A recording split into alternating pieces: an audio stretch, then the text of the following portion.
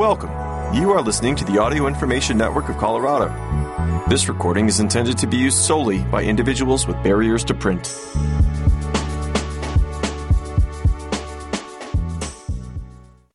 Thank you for joining us for the Thursday, July 27th reading of the Pikes Peak Courier. My name is Sophia. Today, we will be reading the following main articles. State to pay full tuition for students pursuing careers with dire workforce shortages, written by Brooke Nevins. Woodland Park Finance Chief named Interim City Manager, written by Geraldine Terzo. Junior Woodland Players present The Little Mermaid, written by Pat Hill. Update. Fire in Teller County reaches 100% containment, written by the Courier staff, and following up with miscellaneous articles. The first article is entitled State to Pay Full Tuition for Students Pursuing Careers with Dire Workforce Shortages, written by Brooke Nevins. Students interested in pursuing a career in some of Colorado's most critically understaffed industries could receive free tuition starting this fall. Through the Career Advance Colorado Workforce Initiative, announced by Governor Jared Polis earlier this week, the state will cover the tuition, book fees, and other program expenses of Coloradans enrolling in construction, early childhood education, firefighting, forestry, law enforcement, and nursing at the state's 19 community and technical colleges. The program was signed into law in May under House Bill 23-1246 and allots nearly $39 million to the Colorado Community College system, which will in turn distribute money to each of the colleges. Having worked in the education sector for decades, I've seen the impact of our state's teacher shortage up close, said House Speaker Julie McCluskey, one of the bill's sponsors. Many sectors are facing the same challenges, so it's imperative we take immediate action to incentivize more Coloradans into these career pathways. The initiative intends to bolster the workforce in the high-skilled sectors that face dire shortages across Colorado, the state said.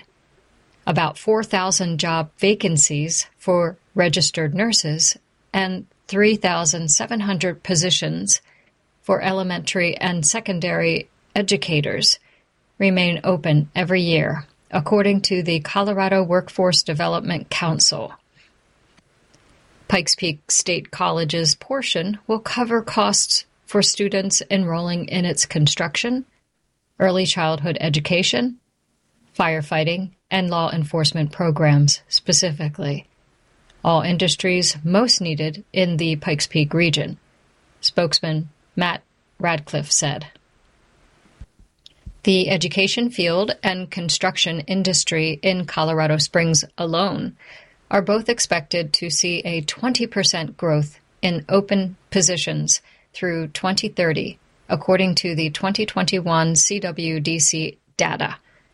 Radcliffe said the CCCS determined allotments to each college based on historic enrollment figures in each eligible program at the college, and the institution is allowed to decide how its allotment is distributed among programs. The grant extends to any student pursuing a semester-long or year-long certification or a 2-year associate's degree in one of the eligible programs, Radcliffe said. Students who already completed some of their education are also eligible to apply for covered tuition from now on under the program. If a student is already receiving financial aid that does not fully cover tuition costs, The college of their choice will pay the difference, the state said. To enroll in the program, prospective students must apply to their college of choice and submit federal and/or state financial aid applications, according to the program website. For more information about the Courier Advance Colorado and a list of participating colleges, go to cccs.edu. The next article is entitled Woodland Park Finance Chief Named Interim City Manager, written by Geraldine Terzo. The Woodland Park Council, on July 20, appointed Aaron Vasilati as the interim city manager. Vasilati, who is currently serving as finance chief, stepped up and offered to take the position on the heels of Michael Lawson's resignation. Council members first discussed the situation amongst themselves in the executive session and invited Vasilati to attend as they negotiated between parties. For nearly 2 years, Vasilati has served as finance director for the City of Woodland Park, a role he will continue to fill alongside his new responsibilities as interim city manager. He is accustomed to wearing several hats, which should serve him well as his duties expand.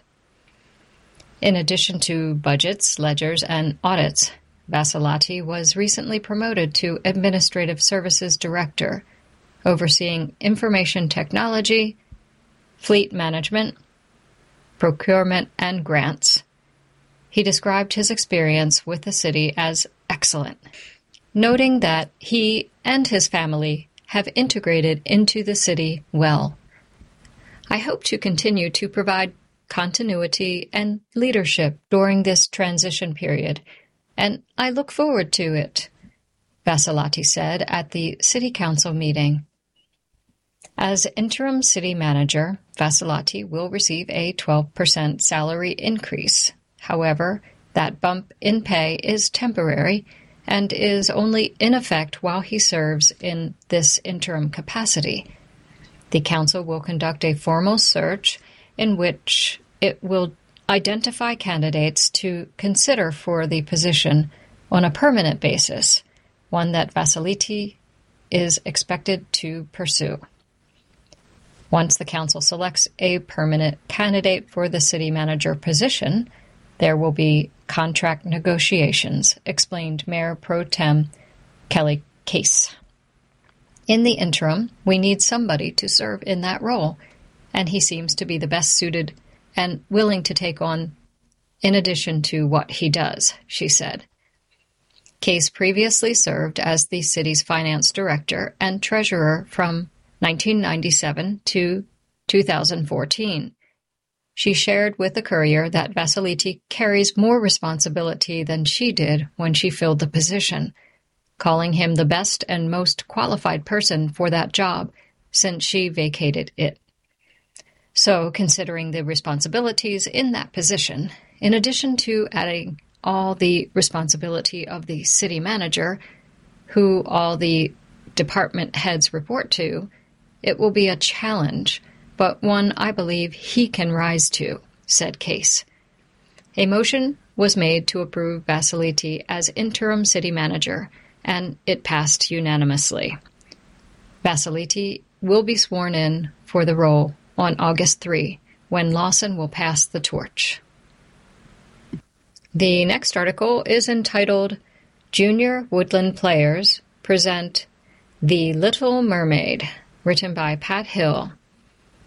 A journey of discovery of life's options and the perils attached to life as a teenager, the Junior Woodland Players presents The Little Mermaid, this week at the Dickinson Auditorium.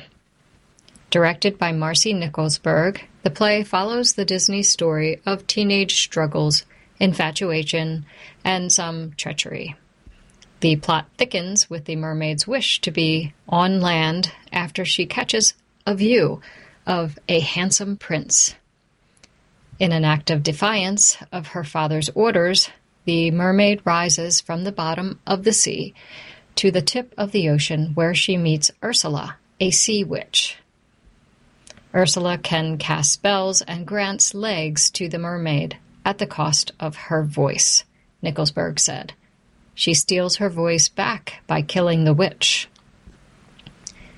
A peek at the production during rehearsal reveals a colorful set and actors dressed in elegant mermaid-like and princely costumes. Of the 51 members of the cast, more than half learned to tap dance.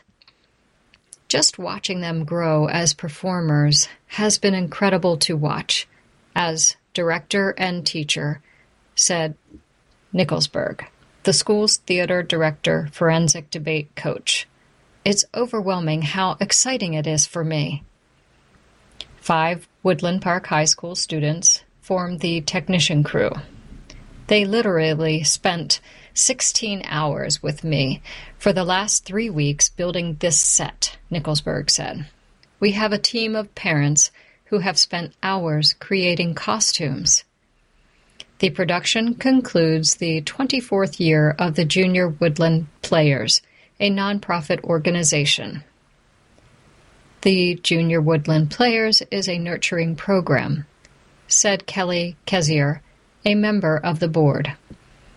The young students will carry these talents with them from the 3rd grade all the way through high school. Along with the opportunity to be creative, the theater company offers auxiliary benefits. The skills they are learning are not just about theater, but about life, interaction with others, communication, and working with different age groups, Nicholsburg said. It's a good match of community. The performers range in age from 3rd grade to high school, in addition to 2 graduating seniors, Aidan Wegman-Hoyle and Mia Nicholsburg. Abby Kezier plays Ariel, the mermaid, and Gray St. Charles Cowell plays the prince. The Little Mermaid is at 7 p.m. July 28 and 29, and at 1 p.m. July 30, at the Dickinson Auditorium at Woodland Park High School. Tickets are $15 for adults and $10 for children 8 and under, and adults 65 and up. Tickets are available at the door or online at jrwoodlandplayers.com. The next article is entitled Update. Fire in Teller County reaches 100% containment, written by the Courier staff. The Fossil Beds fire that burned 14 acres Wednesday has reached 100% containment, according to officials with the Florissant Fossil Beds National Monument. There will be smoke visible in the area as interior pockets of heat remain. Firefighters will continue mopping up the remainder of the fire through the next few days, officials said, through a social media announcement Thursday morning. The 100% containment was reached at 10 p.m. Wednesday, officials said. A mandatory evacuation was issued for the Palmer Village subdivision shortly before 2 p.m. Wednesday due to the fire near Manchester Place.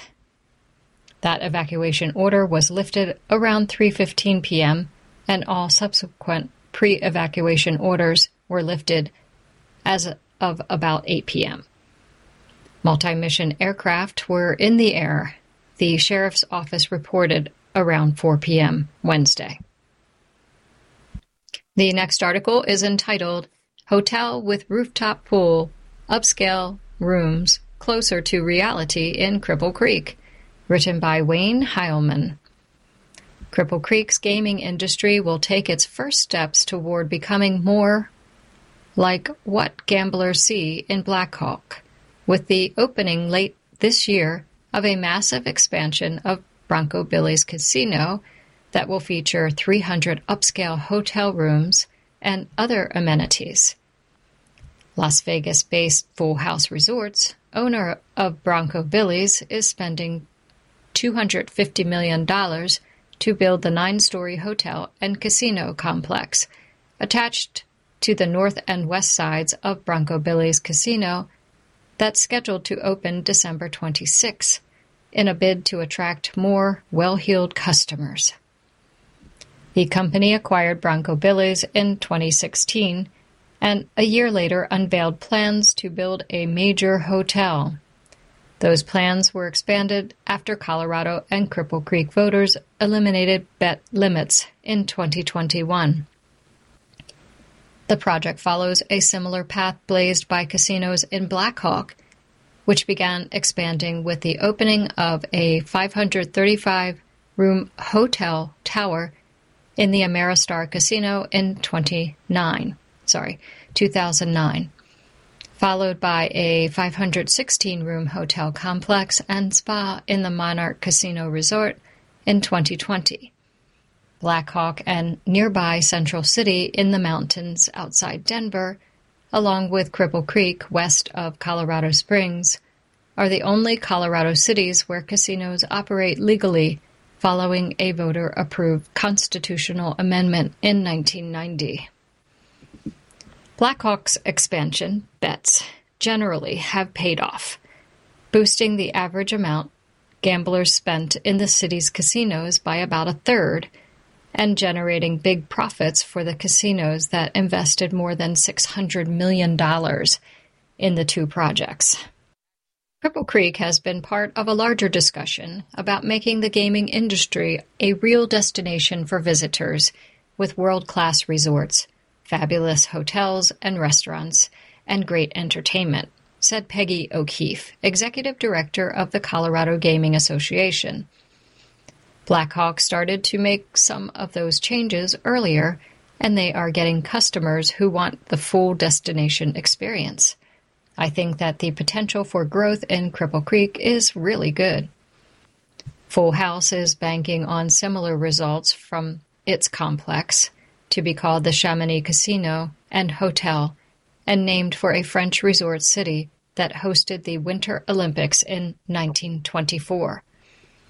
The hotel will be nearly twice the size of Cripple Creek's largest lodging, the 158-room Double Eagle Hotel, and will double the number of hotel rooms in the city to about 600. It also will feature 15,000 square feet in a ballroom and 5 meeting rooms that could accommodate up to 800 people. Full House plans to begin taking room reservations by late July. The 300 rooms in the Chamonix complex will include 2 presidential suites that are 4 times the size of a standard hotel room and 48 other suites. Full House has said rooms will be built to standards that the company expects will earn the property a 4-star rating from a major hotel rating group. The complex also will have a full-service spa, rooftop pool, exercise studio, a free-standing gold jewelry store in front of the hotel, a lobby convenience shop, 4 restaurants, and 3 bars. The complex also will include a parking garage, paved employee and valet lots with more than 500 spaces, and 6 electric vehicle charging stations. Full House will retain the Bronco Billy's name on the front of the existing casino, which is being extensively remodeled. Bronco Billy's employees, about 225 people, which will grow to nearly 500 when the Chamonix complex opens, said Baxter Lee, general manager of Bronco Billy's Casino. Construction on the Chamonix complex, now 80% complete and visible from miles away, already is bringing more customers to Cripple Creek, with sidewalk and car traffic busier earlier than in past years. Jeff Mosher, the City of Cripple Creek's Special Projects Director, said. The city is marketing itself as more than just a casino town. offering what he called an authentic experience in the mountains, with more to do and see beyond gaming. Cripple Creek won't become Black Hawk. We have a school, library, post office, grocery store, and a medical center, Mosher said. My hope is that someday visitors will come here and say, I didn't realize there was gaming because there will be so much else to do. Changing the market. Chad Benyon, Managing Director and Gaming Industry Analyst for Acquire Securities in New York, which is part of the Global Financial Services Group, believes Full House will have similar results in Cripple Creek to the profits Monarch and others have been able to generate in Black Hawk. 2 years ago, Benyon said the Chamonix project has the potential to transform the property and the market by increasing spending of Cripple Creek gaming customers, which has lagged the national average and spending in Black Hawk. Full House is introducing a new product that is not in the market, Cripple Creek. They are looking for a different kind of customer than currently visits Cripple Creek. This project is aspirational, Benyon said in a recent interview. If the product is in line with what the customer wants, they will be busy and do well. Everything looks as good or better than when they started this project in 2021. Nothing has really changed with the company or our view of the market. The average gambler in Cripple Creek spends about $150 each visit, or 25% less than the nearly $200 daily spend by the average gambler in Black Hawk, and well below the $300 to $400 a day in most other major gaming markets, Benyon said. Full House and owners of the Ameristar and Monarch casinos upgraded their properties to attract the type of gamblers that spend $300 to $400 in casinos in other states, but weren't interested in Colorado casinos before bet limits were lifted. Hotel rooms are a major factor in bringing in gamblers who spend more. Casinos often offer complimentary rooms and meals to their best customers, perks that assume the gambler will spend twice as much in the casino as the cost of the room, Benyon said. Full House plans to price rooms at the Chamonix complex starting at about $200 a night, meaning it expects customers who get a complimentary room to spend at least $400 a day in the casino. Casinos generally want to give away at least 50% of their rooms to the best customers, and on weekdays and other slower periods, virtually all the rooms are complimentary, Benyon said. In places like Macau, the Chinese city, that's the world's largest gaming location, all of the rooms are given away to customers who are spending $1,000 a day. But in Las Vegas, about 25% of the rooms are complimentary or heavily discounted. While the 300 rooms in the Chamonix are a lot for the market, there certainly is a case for more rooms if the property is successful, and others will then look to expand, Benyon said. Usually when there is some capacity added, then you see more develop. I think there is a demand in this market. Other growth. That capacity could come from Triple Crown Casinos, which had planned to build a 105-room, 6-story hotel attached to its Brass Ass Casino in Cripple Creek. The company, which also owns the Midnight Rose and McGill's casinos and is the city's largest casino operator with 690 slot machines and table games, has told Cripple Creek officials the project is on hold. Triple Crown officials did not respond to requests for comment on the status of its hotel plans. Thank you for joining us for the Pikes Peak Courier. My name is Sophia.